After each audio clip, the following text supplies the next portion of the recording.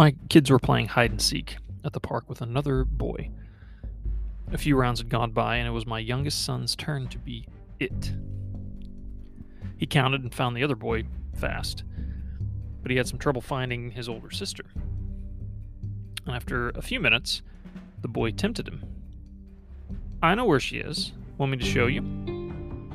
My son, who was 6 years old, looked at the boy in confusion.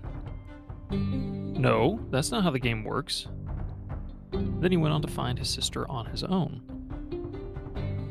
Now, this temptation had the lowest stakes imaginable: the integrity of a casual game of hide and seek. And if my son had given in, it wouldn't have been a big deal. He would just be accepting some help from an older boy. But I was proud of his recognition that it would violate some sense of rightness. He knew that it would break some prior agreement.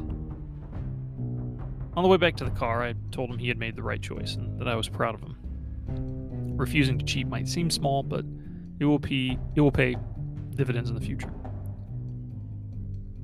And this is what childhood is all about: learning to make the right decisions when the stakes are small, when the risks are minimal, and when the consequences are minor. We train them to be faithful in the small things so they will eventually be faithful in the large things.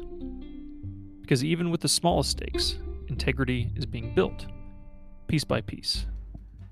And that's the only way to build anything of value.